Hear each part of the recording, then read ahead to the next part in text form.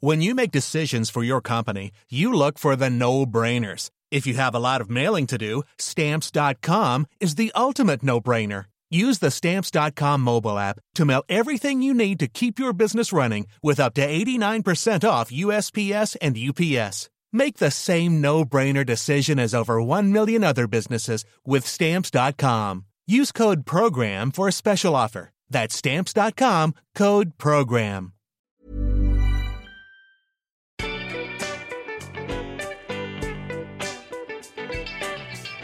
Hello and welcome to Sentimental Garbage, the podcast where we talk about the culture we love that society sometimes makes us feel ashamed of.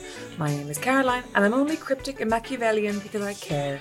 Joining me is the eternal sexy baby, Jennifer Cownie. It's me, hi. You're the problem. It's me.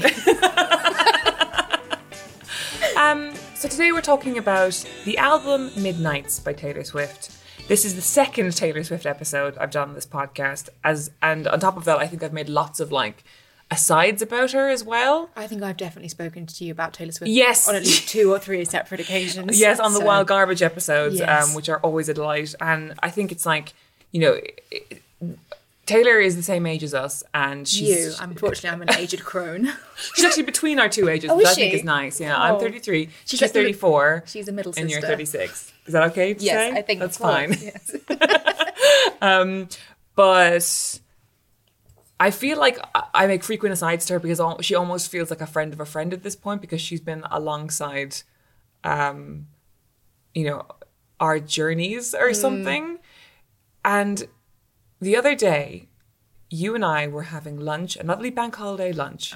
Beautiful. At our mutual friend Ella Risbridger's house. And everyone talk naturally turned to our dear friend Taylor Swift.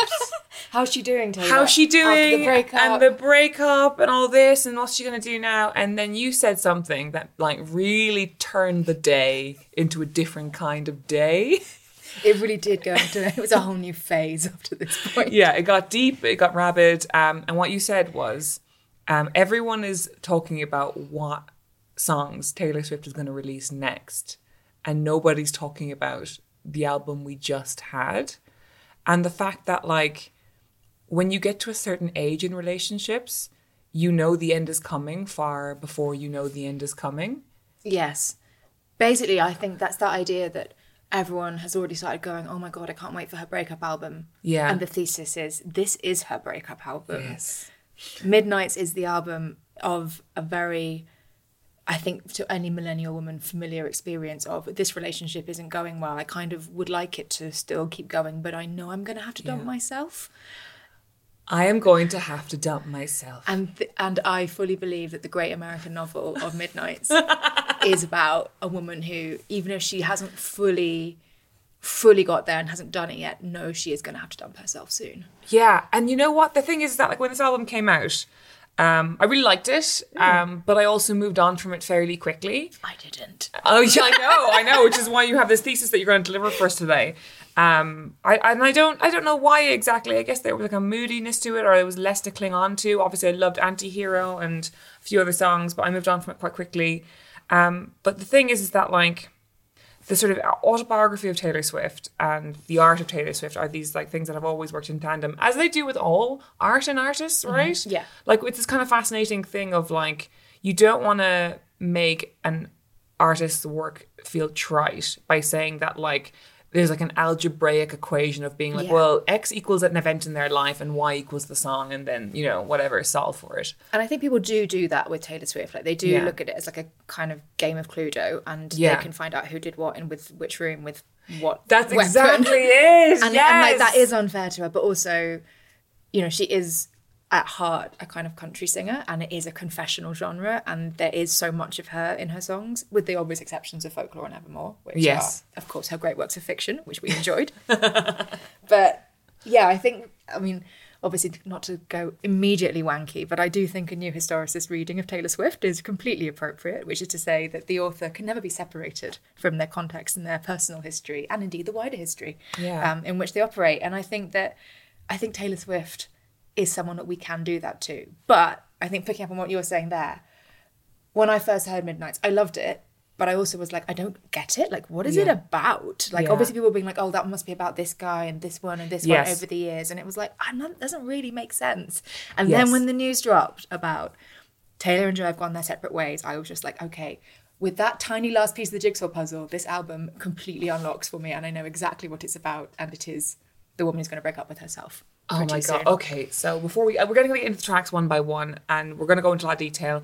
But before we launch, I just want to say that, like, two things I find fascinating about that. First of all is that, like, as I just said, she's our age. She is, yeah. And so what I find really relaxing to think about sometimes when I think about Taylor Swift is not, like, she knows exactly as much and as little about men and relationships as we do. Yeah, it's just not all that like, much. Like, being a songwriter, it doesn't make you more advanced or anything. She's in the same puzzles in life as we are, which is that, like, she, you know, she's probably wondering whether she wants to have a baby, or whether the guy she just broke up with, whether he's no longer going to be that guy, and now does she want that? How many kids did she want? That kind of stuff, and also that thing of, like, there's been a big spate of breakups in my immediate and also outer social circles in the last sort of, like, I would say 6 months to a year, like people who have been with people for a long time suddenly being like, no, can't, no, shan't. And a lot of women having to break up with themselves. It's always the way. It's always the way. And, like, often the thing of, like, men having, like, increasingly sort of shitty behavior because they're just sort of daring their girlfriend to break up with them because they would rather be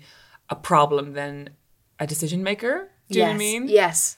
And I feel that comes off this album when you listen to that in this context, you know? Yeah, it does. And I just think that, like also the great art has great utility. And I think lots of women of our age and of Taylor Swift's age are going through this moment right now where they're like, if they're with someone, are they really my forever person? Or, like, they're not my forever person, and therefore I must start the detangling process and the decoupling process. And I think it is a decoupling process. I think this is exactly what this album is all about. Yeah.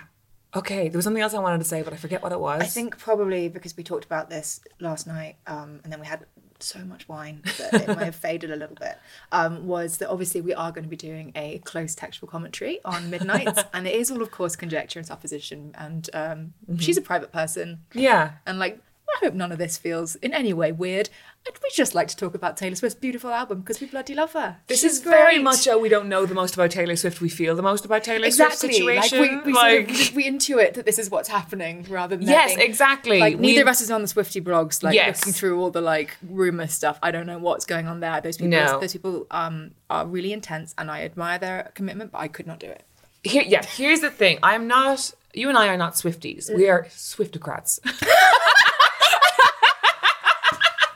I have no interest in, like, fucking, you know, is she a lesbian because she went to Diana Agron's birthday party or whatever? No. Like, I don't. I also think it's, like, quite violent to sort of incredibly insist that somebody is a sexuality that they have never claimed to be. Yeah. And I think that, like, there's a difference between, like, finding the clues about someone's life as opposed to insisting that someone fit the narrative that you want them to fit. Like, we've done this with, like, straight actors, like gay actors. We've forced them to be straight, and now we're forcing ostensibly straight Taylor Swift to be gay. Like, I find that very strange and not that funny. Like, icky. So if you're coming here for that, like, you're going to be very badly disappointed. Yes, we're not bloggers. We're Swiftocrats. Do you know what I mean? Yes. We are not on the rumor mill. We don't really know anything about Matt Healy. I don't even know who that man is. You know what? Fine. I barely do. He's like a pop star for men, I think. Cool. Okay. Cool. This is about feelings, and also the feelings we feel are being communicated through a piece of art that Taylor Swift created, that we think in the back of her brain she was like, I'm gonna fucking break up with this guy. Yes, I'm gonna fucking break up with this guy, and I don't know what to do about that. And I think that's where the great art has the great utility. And I think if you are or have been in that situation before, where you know you have to break up with someone that you have felt deep love for and who is not cruel to you, then you can find the utility in this piece of art. Yes, you absolutely can. Let's begin. Let's dive into. We're going to go in order from start to finish. Mm-hmm. Let's dive into the first track on the album, Lavender Haze. A beautiful song, I would say. One of my favourites. A lovely beat to it. Yeah. And one that I personally, I will not jump ahead too far, I think has to be sort of seen as part of a twin set with Maroon, the track that follows it. Mm-hmm. But I do love Lavender Haze, and it is that kind of song around that sort of hopeful early part of a relationship where you're working out what's going on, and obviously everyone has mentioned it already, the sort of pressure of, are you going to be married? Are you going to be wifed up? Are you going to get married to him now? Is this what's happening? Are you together for the rest of your life? When she's just like, no, I'm just having a lovely time. Just having a night. That's definitely me enjoy what's the surface going on. read of that song. The surface read of it. But I also think, and this is the thing that I felt even when I first listened to it, there's a few lines in there that are almost like tiny little red flags where I was like, I don't know if I'd want that. Do you know what I mean? Like, I am obviously, of course, I wish I could say I could quote Taylor Swift's lyrics from memory, but I can't. I do have them in front of me. But there's that bit where it's like, everyone's talking about me. You weren't even listening. And I was like, I don't know. Do I want my boyfriend to be listening a little bit? And when she's like staring at the ceiling, you don't ever say too much. And it's like, again, I've had that experience in relationships. And it's never made me be like, what a wonderful man, this man who stares at the ceiling, not talking when I'm going through an incredibly stressful period of my life. So it's almost like even in there, I feel like she's kind of, it's mostly like, I'm so in love, but it's also peppered with, but there's some weird shit that's not quite laddering up for me. Did you feel that? I think so. There's this like, the Joe Alwyn references in Taylor Swift's glossary makes me always think of, you know how like Donald Trump used to always refer, and he probably still does, to Joe Biden as Sleepy Joe. Which I think is it makes me so sad that Donald Trump became the worst sort of sitting American president of all time, because he could have been just really funny. Yes, it's such a shame. Sleepy Joe is so funny. But what I think about with Joe Alwyn, I'm like, it's always Simple Joe. It is Simple Joe. The way she refers to him is always like, oh, everything's so complicated and I overthink things and I'm overdramatic and I've got this like hamster wheel brain. But Simple Joe is just washing dishes and planting flowers. Yeah, he's just staring at the ceiling. He doesn't say too much. He doesn't read into her melancholy. He doesn't do any of those things, which I kind of would want a partner to do, if I'm really honest. Okay. I don't know about you. Do you want to be like, I think you want to be seen by a partner, don't you? And I just feel like it's interesting that this song, which on the surface is a song about just being so in love, also has so much Simple Joe in it. So Simple much, Joe. So much, he doesn't really get me, but I think I'm okay with that. Yeah, it's very those girls who are like, we don't have a lot in common and like we don't socialize together, but we sure do love the same box sets. Like, exactly. It's that thing of like, we like Netflix and going for walks. That means we're compatible. Everyone likes Netflix and going for walks. Yeah, like, everyone loves travel. Everyone loves to go on holiday every once in a while. And it's like, I do think it's this thing of convincing yourself that someone is the yin to your yang when actually they're just a stranger in your bed. Yes. You know? Not saying too much. Not saying Staring too at the much. ceiling. Not even listening. But you're not even listening? You don't really read into? Yeah.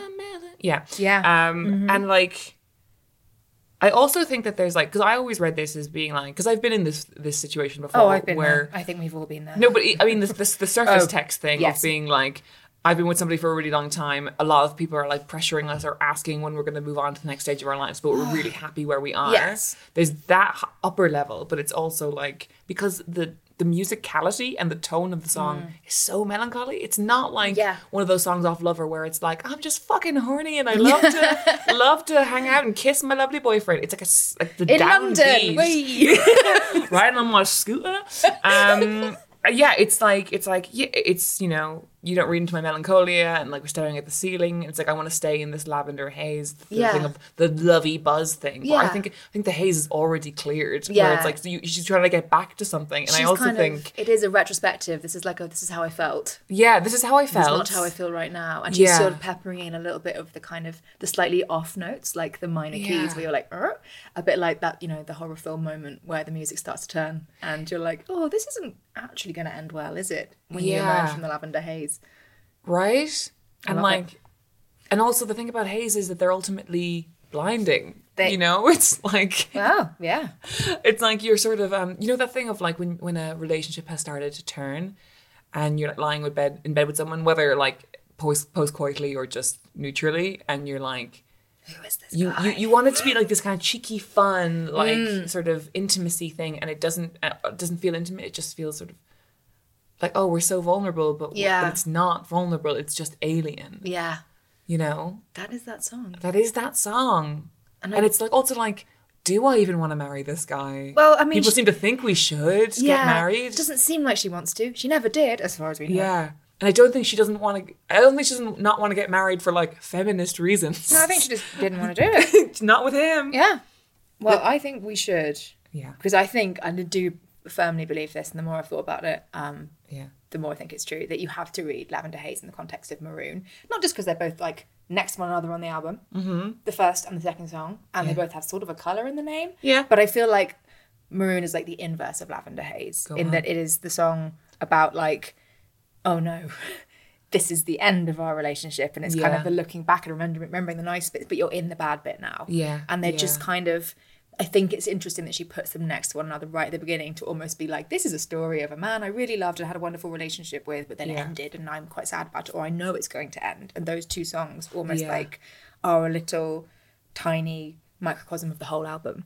Because Maroon, I feel like, again, obviously we know red is a colour she loves, and it's got various connotations that other people would know greater than I do, but I know she's got an album called Red, and there's a lot of references to red, and Maroon is like a dark red. Yeah. We're in a maroon room right now. Actually. We are in a maroon room.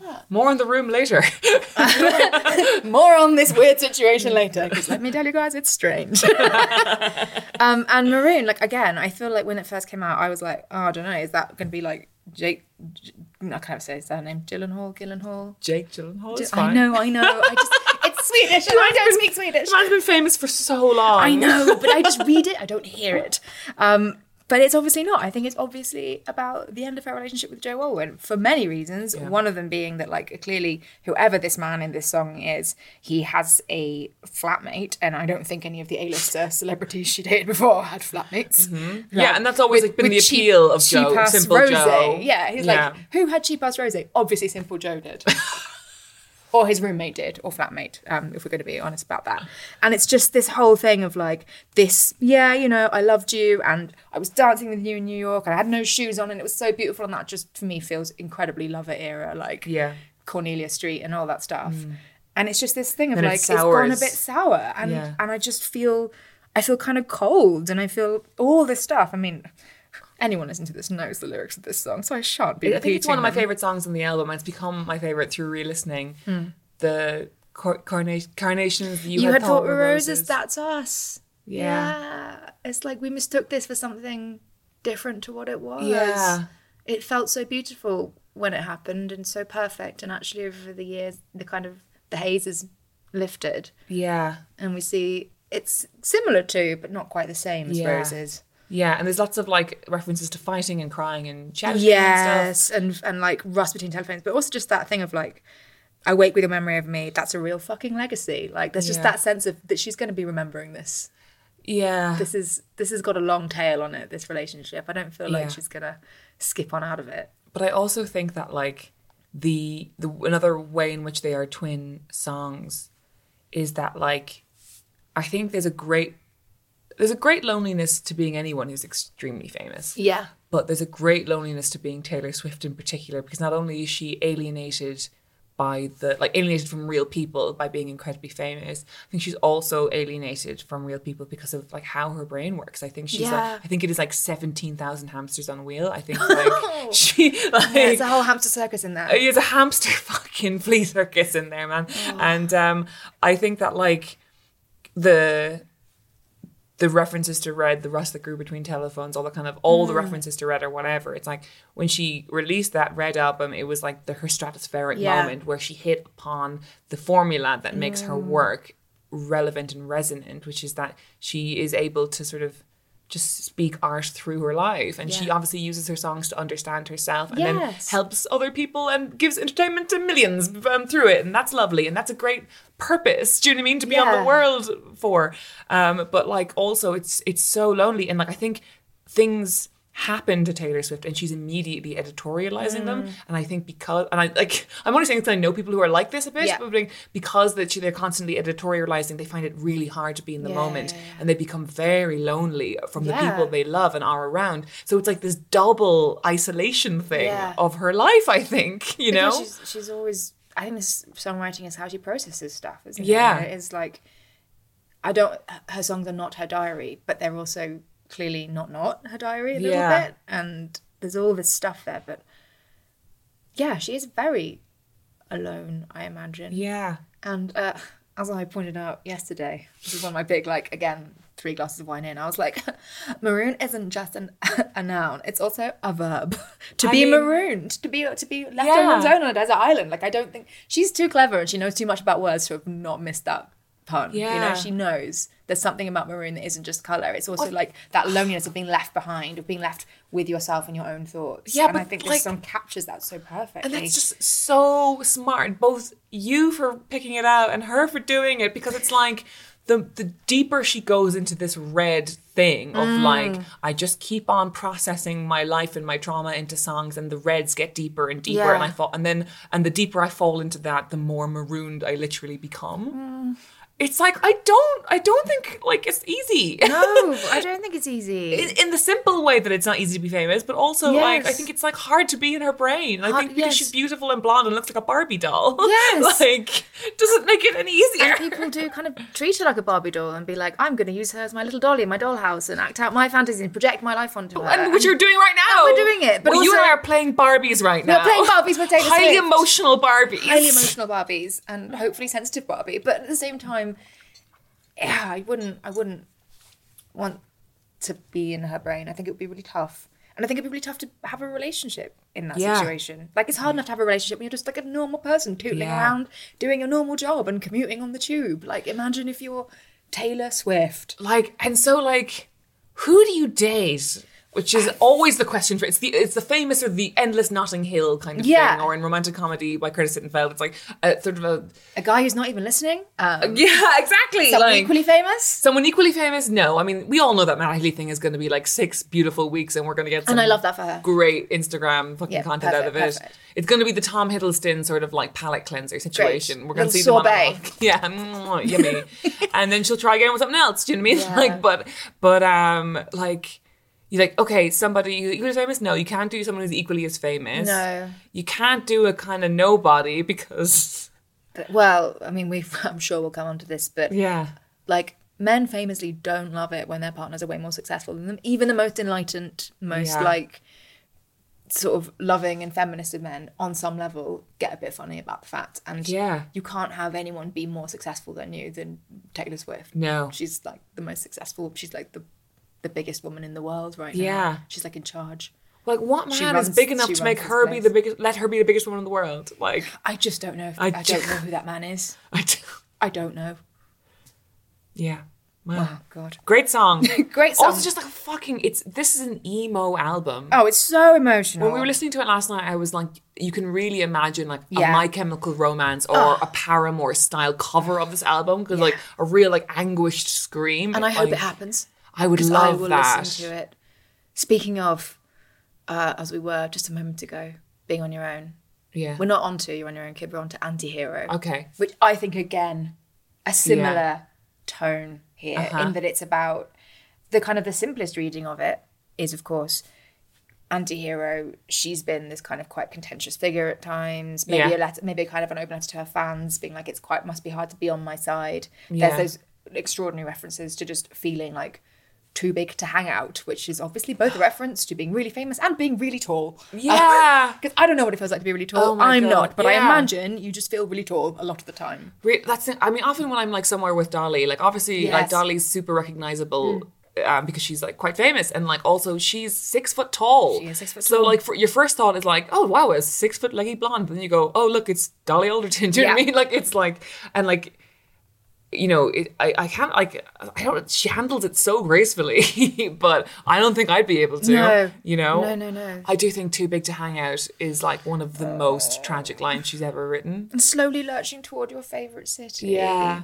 You just want to give her a hug. Like those people who like, they diametrically change the sort of like, the sort of chemical, like the atoms in the room just by being in them, you know? I mean, can you imagine that you go to a wedding? Yeah. And then you have to be like, how do I sort of make myself small so that I don't accidentally take the shine off this other person? Because it'll just be like Taylor Swift was at this wedding. Right. And it's hard for her to hide because she's like nearly 6 foot tall. Yeah. But also it's like, I've heard her like reference like her best friend's being a bridesmaid or best friend wedding from Kentucky or wherever she's from. And being like, oh, wow, it was so great. But like, your security detail would have had to have been at that woman's wedding. Yeah. Like it is a monstrous thing to do, I have historically spent time with a person who had a security detail, and it was just like, it's so awkward. I know, right? She's saying who, but quietly. I tell you why. Yeah. I took some cake to some of the like gun-holding security people, and they were like, can't have cake, we're on duty. And I was like, okay. I just thought, try and lighten your evening. All right, well, it's making it weird that you're all here. Imagine like making every situation weird just by joining. It doesn't matter how nice you are to everybody. Oh, awful. Fame is a fucking hate crime. Like it is. But you know what? This song isn't just about fame. Okay. It's also about the incoming breakup with Joe Alwyn. Okay, show your workings. I'm getting out my chalkboard now. But I think like there's so much in here which, if you take away the sort of the fame layer and just make it a song to a single person, it's just her talking to her partner. It's me, hi, I'm the problem, it's me. There are literally lines in here. I wake up screaming from dreaming, one day I'll watch as you're leaving and life will lose all its meaning. Like it is not, it like... That's not it's to fans, that it's line. It's not. And I also think, and this is one that I really went deep on, but I'm going to put it out there. Okay. And I know like there's obviously, certainly in the video, a little bit of a kind of Lewis Carroll? Yeah. Alice in Wonderland style, like big and small. There's a thing of her like drinking and being big and small. And mentions big and small. But Tea Time. Yes. This woman is not someone who grew up with tea time as a concept. Tea time, like, she comes from a country where they have to specify that tea is hot. They have to be like, I'm having hot tea. Tea time. Do you know what I mean? It's so weird. Yeah. And she's been in a relationship for 6 years with a very, very English person. Tea time is an English word. Joe Alwyn is from Highgate. He's like that's high, like that's the most English you can be. And at tea time, everybody agrees I'm the problem, it's me. Like, I'm sorry, but I just think that tea time was happening with the Alwyn family. And Okay. I do feel in my bones that there's a little bit of shade being thrown there of just like, probably his parents were like, but she's the problem really, isn't she? It's not you, it's Taylor. She's the like big, loud American tall lady who does all the sellout tours. And I just feel there's a little tiny little bit of shade being thrown back. Because tea time, it's just such a specific phrase. She didn't know. And you don't know it's Mad Hatter's Tea Party. I just don't think it's a Mad Hatter's Tea Party. I think it's a person who's hung out with a British person for 6 years, has now learnt the word tea time, and is also aware of the connotations of tea being about bitching, and like spill the tea. It's tea time. Okay. At tea time, everybody agrees. I just think there's a little bit of her going, I can sort of imagine it. And again, I'm feeling this. I don't know it. I'm not there. Yeah. I could imagine her having these conversations where he's having to defend her to his family, and everyone agrees that she's the problem, and it must be really difficult always having to root for her in what is probably a very close-knit, very posh English family who can be real assholes, and we all know that. We've all met them. We've all met them, and I imagine as well, I mean, again, I'm going to just cast some aspersions on the Alwyn family. Yeah, again, this is fan fiction, this is not real. But, like, they are from Highgate. And for people who don't know, if you grew up in Highgate, that means you probably grew up seeing Emma Thompson just around. Yeah. Do you know what I mean? Or people of that level. Do you know what I mean? And, like, there's a certain kind of a British celebrity that she occupies and other sort of Highgateans would occupy. That it's like a genteel celebrity. It's a genteel celebrity. It's like Bill Nye barreling around Pimlico as he does occasionally with a little hat on. You know? Yes, exactly. It's genteel. It's modest. It's humble. It's so it's very piss-takey kind of thing. It's like they've got a little mug that says "Nation Sweetheart." I know. It's like an Emma Bridgewater. Yeah. They can win the Olivier, they can win an Oscar, but they can also sort of like tell a story about how they pissed themselves on Graham Norton. Do you know what I mean? Like that's the level. Yes. And that's like probably a level of celebrity he is very comfortable with and grew up with, and therefore probably thinks he understands. And the kind of famous that Taylor is, it's a very different kind of famous. It's not Emma Thompson famous. It's a different thing. And I think at tea time they're not happy about it. Yeah. I think at tea time Joe was having to defend Taylor Swift's famous to his family. And unfortunately, after well, darling, we know lots of people. We know lots of people who are very famous. I just don't think it's not a coincidence. No one goes around with a hulking big security guard all the time. Darling, it's not nice. It's not proper. And it's just also, I just don't think it's a coincidence that she puts in that whole bit about like the family and the daughter-in-law and like gathering. Come on, it's so about family drama. You can't just. Okay, so the just daughter-in-law. Substitute daughter-in-law for mother-in-law, and then suddenly you've got like a whole different vibe. So it's I have this dream. My daughter-in-law kills me for the money. She thinks I've left them in the will. The family gathers round and realise it's something. She's laughing up at us from hell. And I think daughter-in-law, it is a sort of, there's something very interesting. Obviously, it's great in the rhyming structure. It's just a brilliant little verse, and everything is so fabulous about that song. But it's also, it just shows a sort of like, it's not daughter. It's daughter-in-law. It's daughter-in-law. It's the family. It's a family that you get through legality and through situation and not through blood. And it's an otherness family, you know? I feel like, I'm just going to put it out, this is my big piece of conjecture. I know there is a song somewhere about like seeing your brother as my brother, but she doesn't say it about his parents. Do you know what I mean? God, it's not, I see your mother as my mother. Alwyn's Sorry if I ever see you at like Waitrose in Highgate, the Alwyns. Don't kill me. I don't live there. I have no idea. Listen, we have gone like 3 songs in, and we are slow. We are slow, and we got a dinner reservation. We've got a dinner reservation. Yeah, we'll tell you why at some point.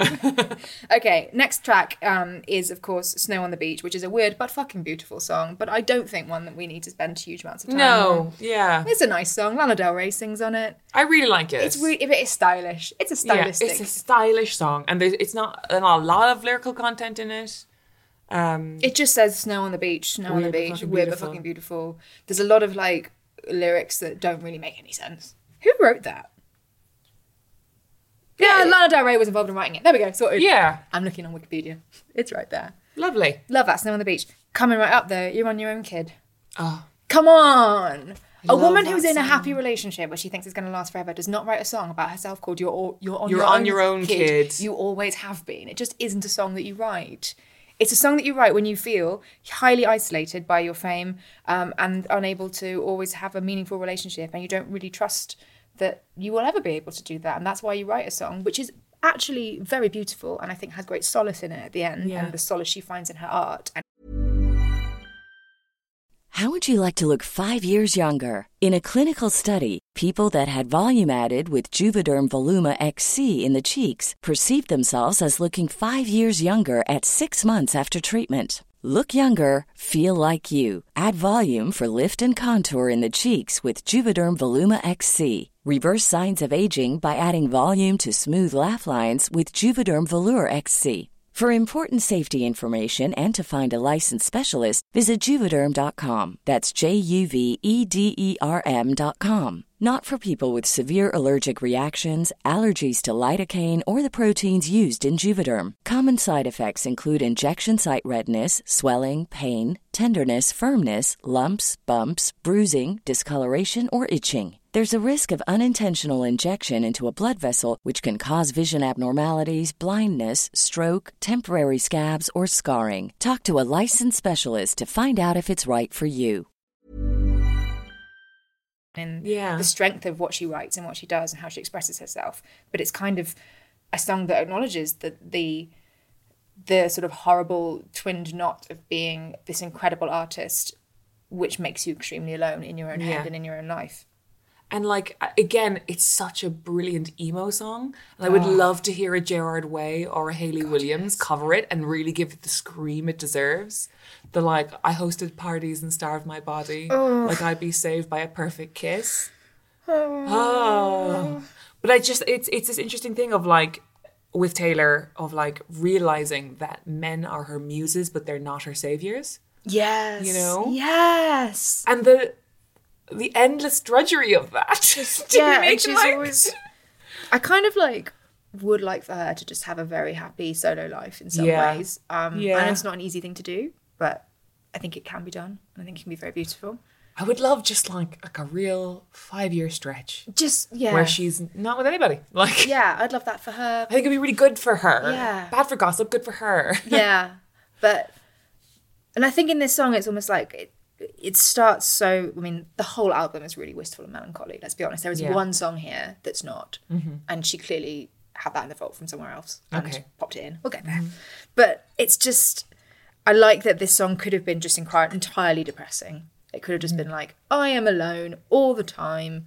Everything goes wrong. The music industry is really horrible. But there's just thing of like, you're on your own, kid. Yeah, you can face this. And it's like, yes, you can. You can. I feel like hopefully at some point, maybe in 10 years' time, we'll be looking back and we'll be like, this is the seeds of Taylor realising she was enough on her own. Yeah. She doesn't have to. You had it. You had it. You've always had it in you. Yeah. We're all on our own as well. But I also, when we were listening to the song last night, I just started crying. And like, I was. You did? I really did. And like, that's like, there's always just this truth. Even though like I go day to day without thinking about Taylor Swift at all, there'll be a situation where I'm listening, whether it's at Swiftageddon or with just a friend, listening to her music really loud. Yeah. And it'll just, this flood of emotion will release. And I think it's so amazing that like, you can write a song that's so specifically about being the most famous woman in the world and how lonely that is and how the music industry treats you and how whatever. And yet, like, it's still so relatable to, like, anyone.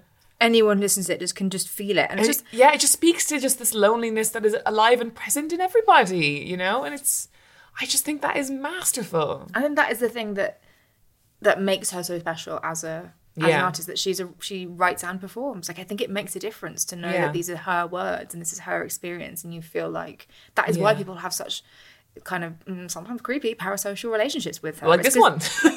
But we're not saying we actually know her. Like, if I for some reason ran into Taylor Swift, which would never happen, I wouldn't be like, oh my God, babe, how are you? I wouldn't be like, I wouldn't cry. You know? It also makes me think of like, there's this whole thing, the kind of cliche about stand-up comedians is that, or rappers as well, anybody who sort of like makes a living from specifically spilling their truth and their vision of the world, is that at a certain point, all of the songs and all of the jokes become about airports. And that's generally when their audience loses them, right? Yeah. Because it's like they can't relate to like the people who haven't seen their kids in a long time, and they're just like trying to make it work and touring, and it's like it's kind of harder to stay interested. But like an artist who can write very frankly about those things and not lose a cent of their appeal, you know? She manages to sort of transpose it, and she makes it feel like some of the things she writes about, you're just like, you haven't experienced that. You're too famous to experience. You don't know what this feeling is. Yeah. You don't. You ever seen a picket fence? Surely not. Surely not. But she does it, and it's a beautiful song. Now, coming up, we've got Midnight Rain, which I think is quite a simple read. And again, very much that supports our central thesis. And Question, which again... So, I remember when this song came out, everybody was like, this is Tom Hiddleston or whatever. It's not Tom Hiddleston. Or any of the other guys, but it's like... It's also, all of the guys. It's all of the guys. It's the pattern. Yeah, it's the pattern. It's the pattern. I think of there her are a life. couple of songs on here that are like, I am looking at the pattern, because, and that also is a relatable thing, because like, we're all in our 30s now. We've all had a bunch of boyfriends or girlfriends or whatever. Like, we all have this like, we all can see a pattern in ourselves. If we get enough love go wrong, we know why things are going to go wrong for us and what our things are. Yeah.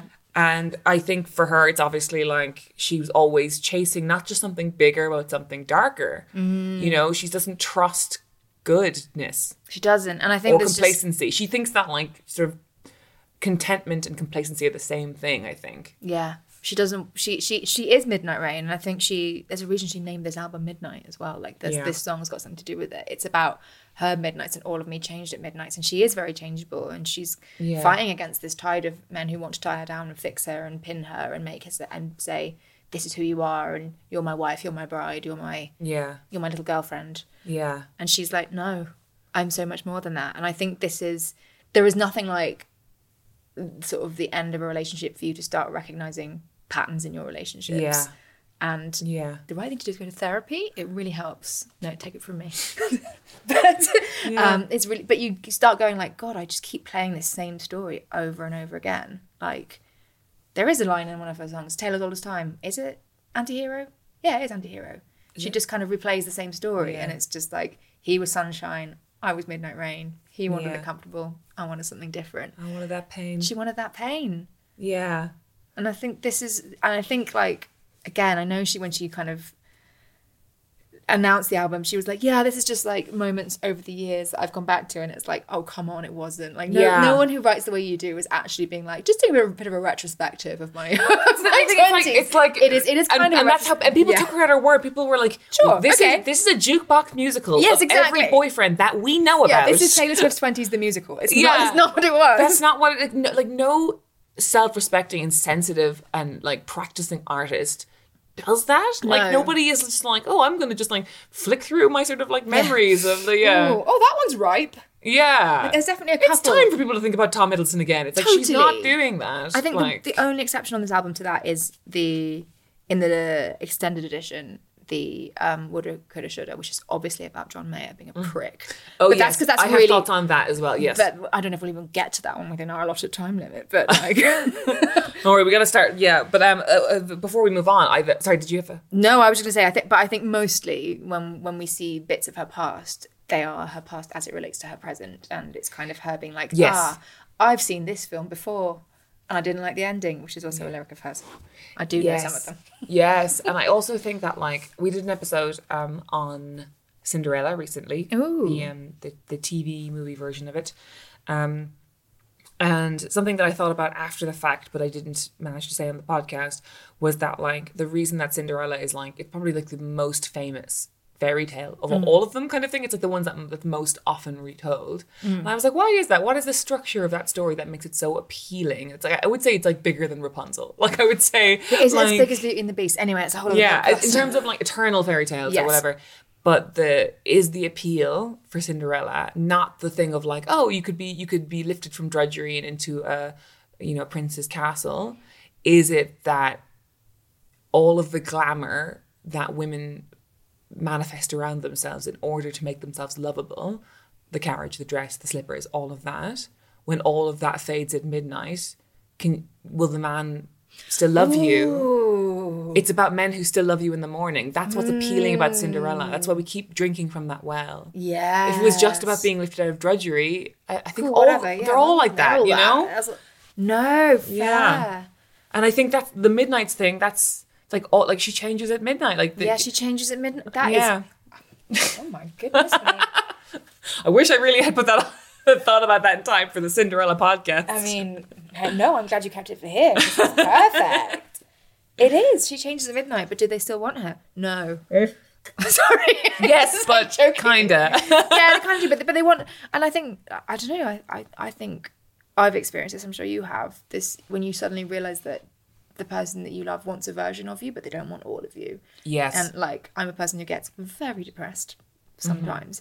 And that is tough. It's not easy to deal with. And many people are just like, I don't like that bit of you. Could you not, please? And I'm like, oh, if I could turn it off, let me tell you, I would have. Yeah. And not for you, honey. For myself. But she probably thinks that too. She's probably like, yeah, I would love to be like less complicated and just be cool with just being your bride. Yeah. But that's not me. And are we going to accept who I actually am, or are we going to fake it? And I imagine when you start falling in love with somebody who's either incredibly famous or just like very impressive. Maybe they're not even famous. They're just like a person in a room. You know, that like there's that initial thrill that comes with like, I'm seeing them in their sweatpants. I'm seeing them with the clothes. I'm seeing them when they're being little. And I think I've always had that with every boyfriend I've ever had, the best ones, the worst ones. There's always a time when they love you and you're just being a bit little, you know? Oh, yeah. And then they get horny for you when you've got the flu. They love it when you're sick a bit. Not too much. But a little. Just enough. Just be a bit feverish. Yeah. Like a sort of mimsy Victorian heroine. Yeah, they love it a bit. And I get it. Like, I get that there's something like within, testosterone is a hell of a drug. Like, protecting a woman must feel amazing. But I also think that, like, there's probably a thrill of like loving someone like that when like you see them in the sweatpants with the cold and you're like, oh, you're just little Taylor to me. And then, but there's like nobody wants there's like Taylor on stage, there's Taylor in sweatpants with a cold, but I imagine she finds it hardest to find someone who will marry the in-between stage. Yeah, and there's clearly like jealous Taylor as well, and there's clearly like Taylor is going on a bit of a spiral today. Yeah. And Taylor is feeling angry about things that she thinks have happened that haven't happened. Yeah. I don't think she is like suddenly Miss Americana all the time. And someone who's prepared to love all of those versions of her. Yeah. she's a fucking tough bitch. She is. I bet she's like... All the best people are. All the best people are. I know. I remember Dolly said something to me once where she was like, how come you and I always like fall in love with these like intense women? And I was like, because they're the best ones. They are. They are. And they're that's the best ones. And Taylor she's an intense woman.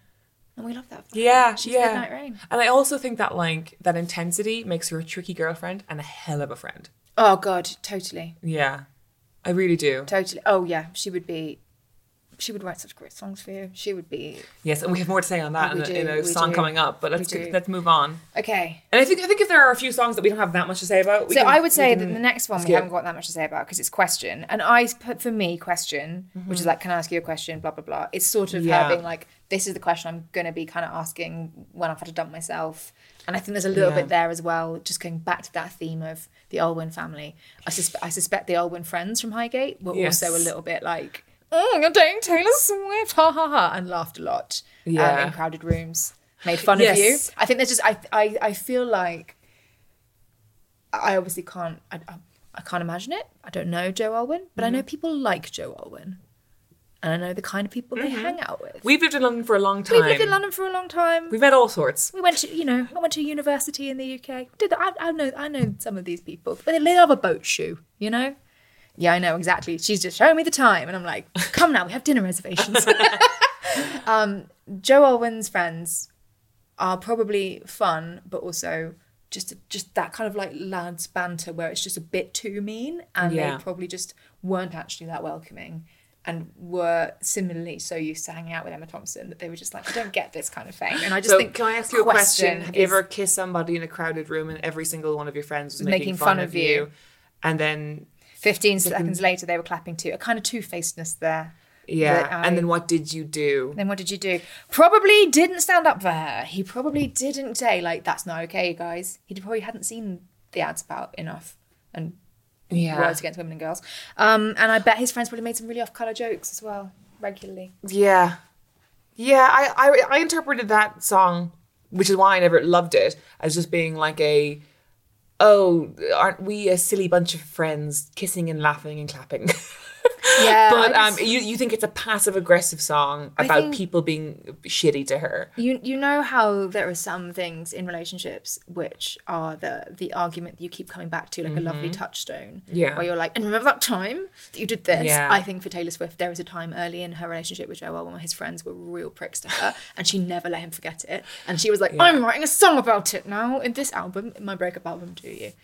I think the tell in that song, the kind of poker tell, is the line, and what did you do? And what did you do? I think the chorus before that is kind of feasibly playful, and then what did you do? And then it goes into breakup lyrics, right? It goes into like slamming doors and things and that kind of thing. Yeah.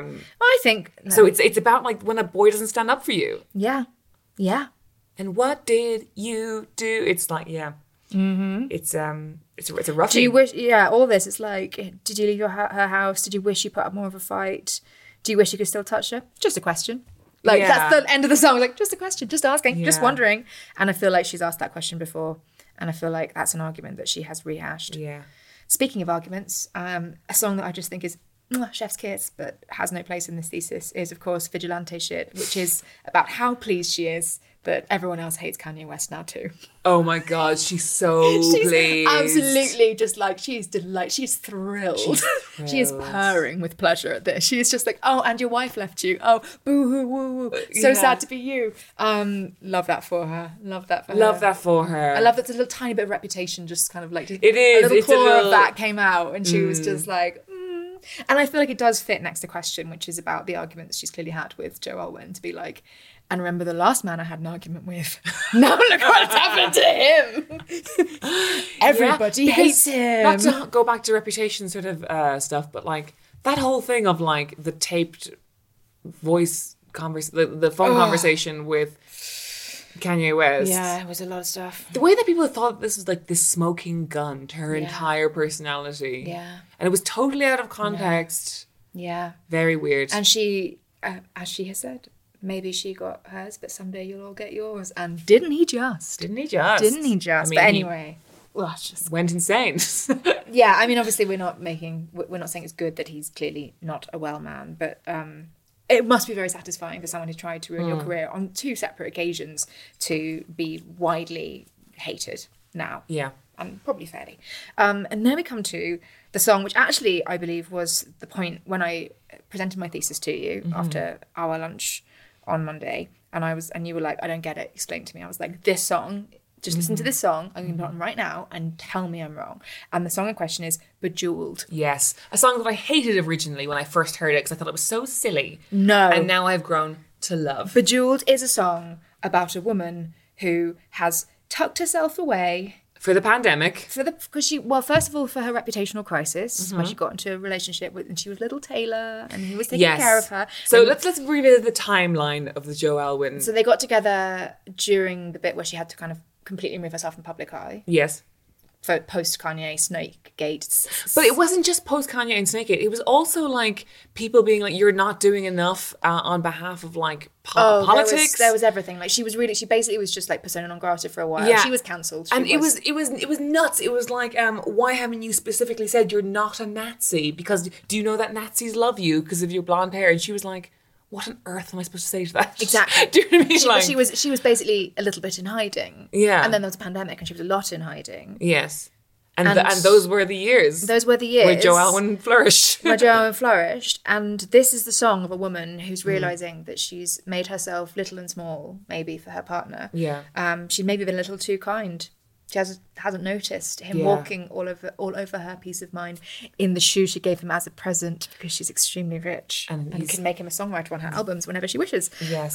But this thing of her just being like, no, but I'm still absolutely fucking phenomenal. Yeah. And this is a song about someone being like, actually, I'm done. I am going out tonight. Like I don't have to sit here and be like only be cozy pajama version of Taylor. Yeah. I can be a human vajazzle. Oh my god, we've seen the tour pic. She's out there. Yeah.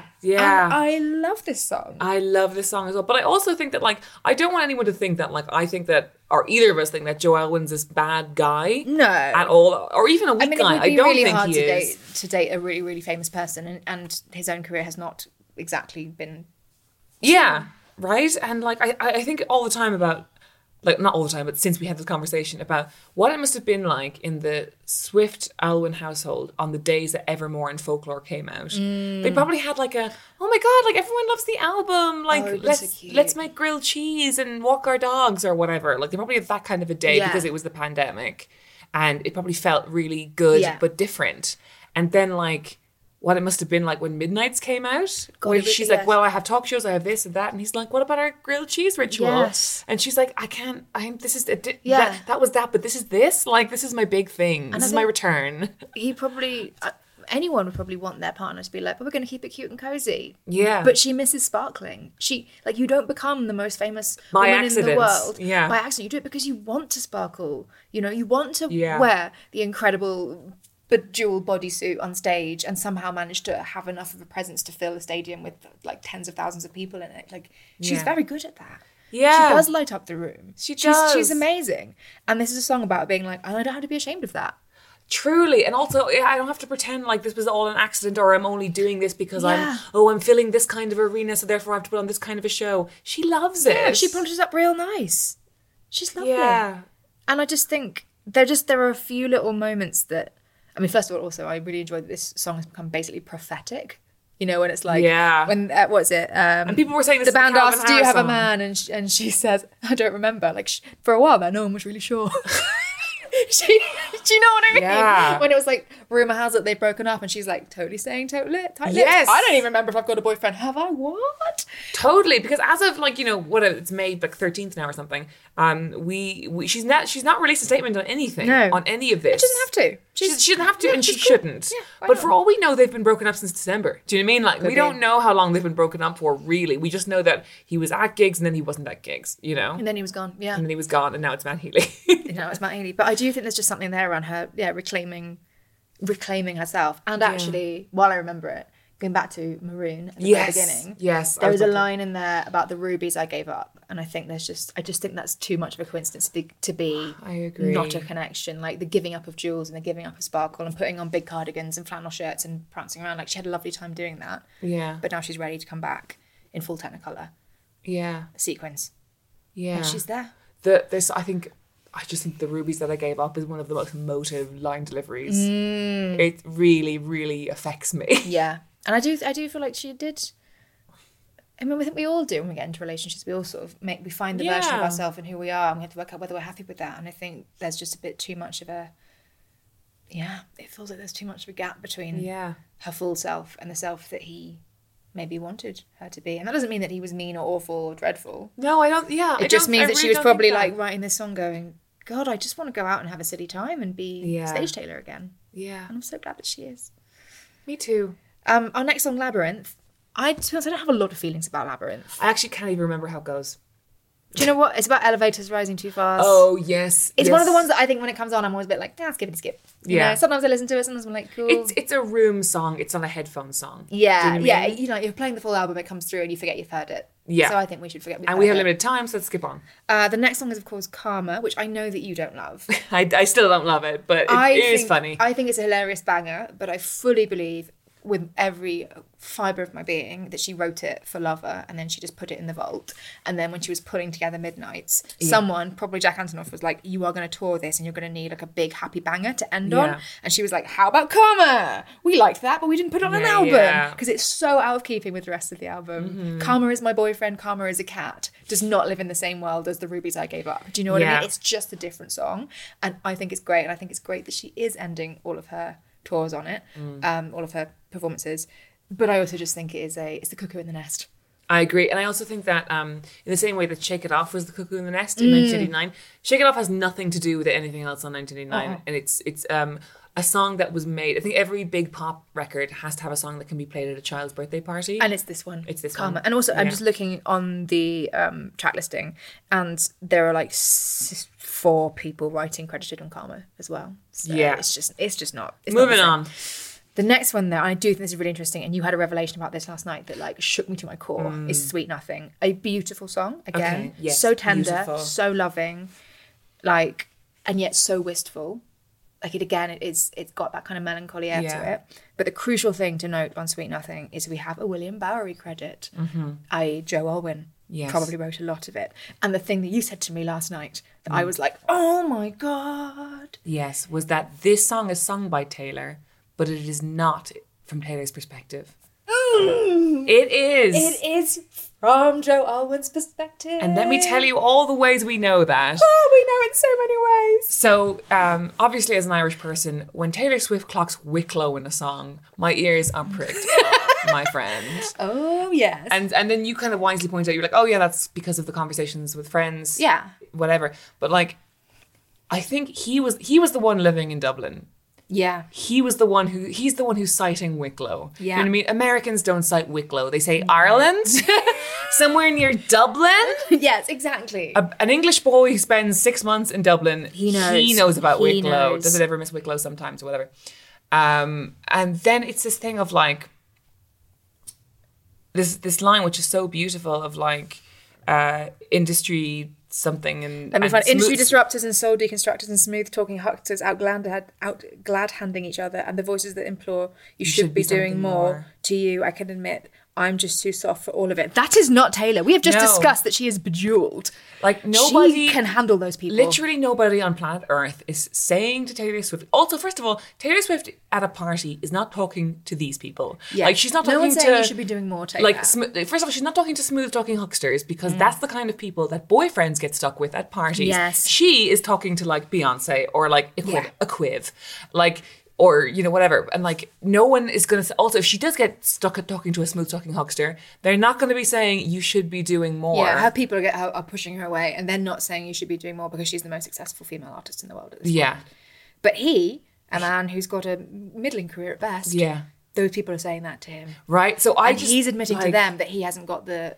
Actually hasn't got. He doesn't have the chops. He doesn't want it. He doesn't want it. And I think that's beautiful. I think it's so beautiful. And it's just even these bits like you're in the kitchen humming. Which one of them is more likely to be humming in the kitchen? Yeah. Is it the massive international pop star or the actor? I don't know. And even this bit of like, on the way home, I wrote a poem. You said, what am I? This happens all the time. Like he songwrites, you know? Yeah, so it's this is his song and it's his voice. She sings it, but it's his song. I think he's probably really gifted. I think he probably is. And I mean, he's written a beautiful song here. And I also think there's something so lovely about the fact that she includes this as the penultimate song on the album, which is like, this is the album about the end of a relationship that I have treasured and that has given me so much support and solace at a time that I needed it. And she gives him a voice on it. Yeah. And I think Sweet Nothings is there's not a lot to Sweet Nothings, you know, there's no substance to them, but it's about a safe and healing space that I think she wanted that from him. And it's just this thing of like every single person in the world thinks that Taylor Swift's boyfriend should be doing something more except for Taylor Swift. Like he's talking to all these voices in his ear and then he just goes home to his nice girlfriend who's humming in the kitchen. He's like, she wanted Sweet Nothing from him. Yeah.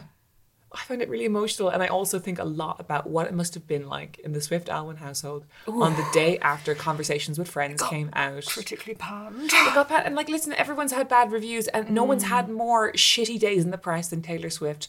And I think the ways she would have gone to him, and she would have been like, "Okay, babe, like this happens. This is your first one of these. I'm here for you. I've done this before." And the way that straight men curdle from you when you try and give them too much help. They just want to go on a really long run. I bet he went on the longest, most passive-aggressive run. He ran all over Highgate. Yeah.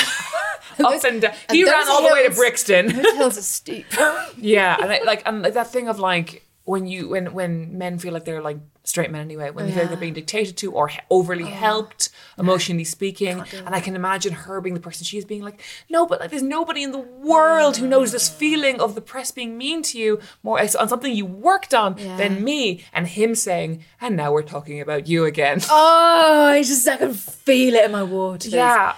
And the knowledge that both, he probably wouldn't have got that part if he wasn't Taylor Swift's boyfriend, and he wouldn't have been panned so thoroughly if he wasn't Taylor Swift's boyfriend. Yeah. And they both know that. Yeah. Yeah. They both know it. And also the sense that like he, in that role, it was impossible because not only was he an English person playing an Irish person, which is a famously fucking hard thing to do. Oh, yes. And as an aside, I know we're running out of time. I just want to say that there are about 75,000 accents within the country of Ireland because Ireland never had an industrial revolution. And I honestly think if you want to give doing an Irish accent a shot, fucking do it. You'll probably land on an accent that exists. Yes. Do you know Fine. What? I didn't care. No, I do. I mean, I couldn't possibly comment on whether or not he had a good Irish accent. It was. I thought it was actually kind of grand. But like the thing Joe, you is, did great. You did great for listening. Well done. Great.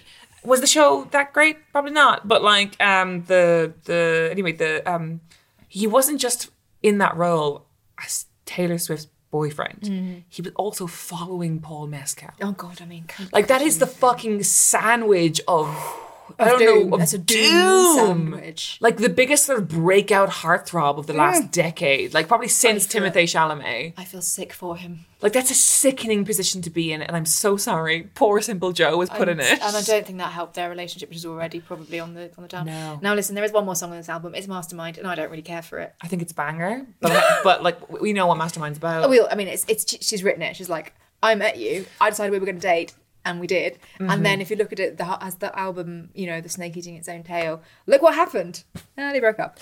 Yeah, and I also think it's like women decide when the relationship is going to happen and also women decide when the relationship breaks up. And here she is masterminding her own breakup right now because she knows she's going to have to. She's the one who's pulling the strings. But we are going to have to pause here, even though we haven't got to the special songs at the end. Yeah. Perhaps we'll do a follow-up, who knows. Yeah. But first, we've got to go to dinner in the absolutely ludicrous Alpine Spa hotel that we are staying in the middle of Austria. Why are we here? We're not sure. We found it on the internet and we thought, cool, that's a holiday. We are in the middle of a private cinema that is nestled in the basement of this off-season ski hotel that we got at a very reasonable price because it's the off-season. Luxury hotel. Luxury. I can't speak to how luxurious this hotel is. But this beautiful private cinema, very well soundproofed. Where we were sitting on the floor of. Sitting on the floor of it. But we also last night did a separate screening of the entire Midnight's album. Just for ourselves, for a little dance and sing-along, which only stopped when the hotel's HR manager and architect came to join us and were so humorless that we were like, absolutely not, we can't go now. We're going to bed. Yeah, and they also attempted to shit talk Taylor Swift. And we just weren't having it. We just left. We literally were like, We've listened to the whole album now. You do whatever you do. Yeah. It was yeah, such an odd evening. such an odd evening. One I would not trade for anything. No, but honestly, this hotel, absolutely extraordinary. It is. We're at the stage in life where newly opened hotels, and this hotel is newly opened, which is why it's very cheap, are made for millennials by millennials. Yeah. And it shows, and we're having the loveliest time. I mean, this isn't a sponsored podcast, but No, it's but called if the it were- Komodo, and if it's it in were- Austria. Thanks to the Komodo for letting us use your cinema. We're going to go to dinner now and eat some farm-to-table, locally sourced, seasonal, organic food. And drink 6 wines. Wow. Okay, well, thank you for this incredibly intense close reading of Midnight. I've so enjoyed it. I've loved it. Every moment. It's so lame. I would do it again, and I think I probably will in about 5 minutes. Bye, everyone. Bye.